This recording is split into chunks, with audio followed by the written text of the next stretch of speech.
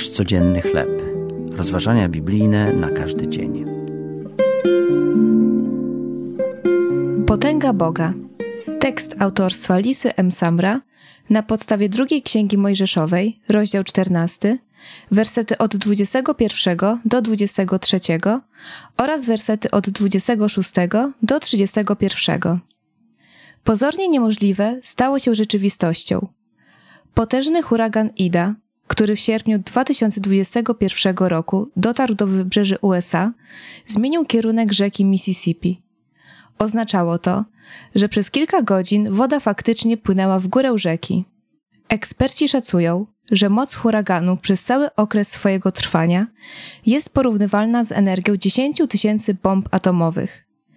Niesamowita siła żywiołu, mogąca odwrócić kierunek rzeki, pomogła mi zrozumieć historię zapisaną w drugiej Księdze Mojżeszowej. Gdy Izraelici uciekali przed Egipcjanami, u których od wieków byli w niewoli, dotarli na brzeg Morza Czerwonego. Przed nimi znajdowała się wielka woda, a za nimi uzbrojona po zęby armia Faraona. W sytuacji bez wyjścia Pan sprowadził gwałtowny wiatr wschodni, wiejący przez całą noc i cofnął morze i zamienił w suchy ląd. A synowie izraelscy szli środkiem morza po suchym gruncie. W 31 wersie czytamy o reakcji Izraelitów.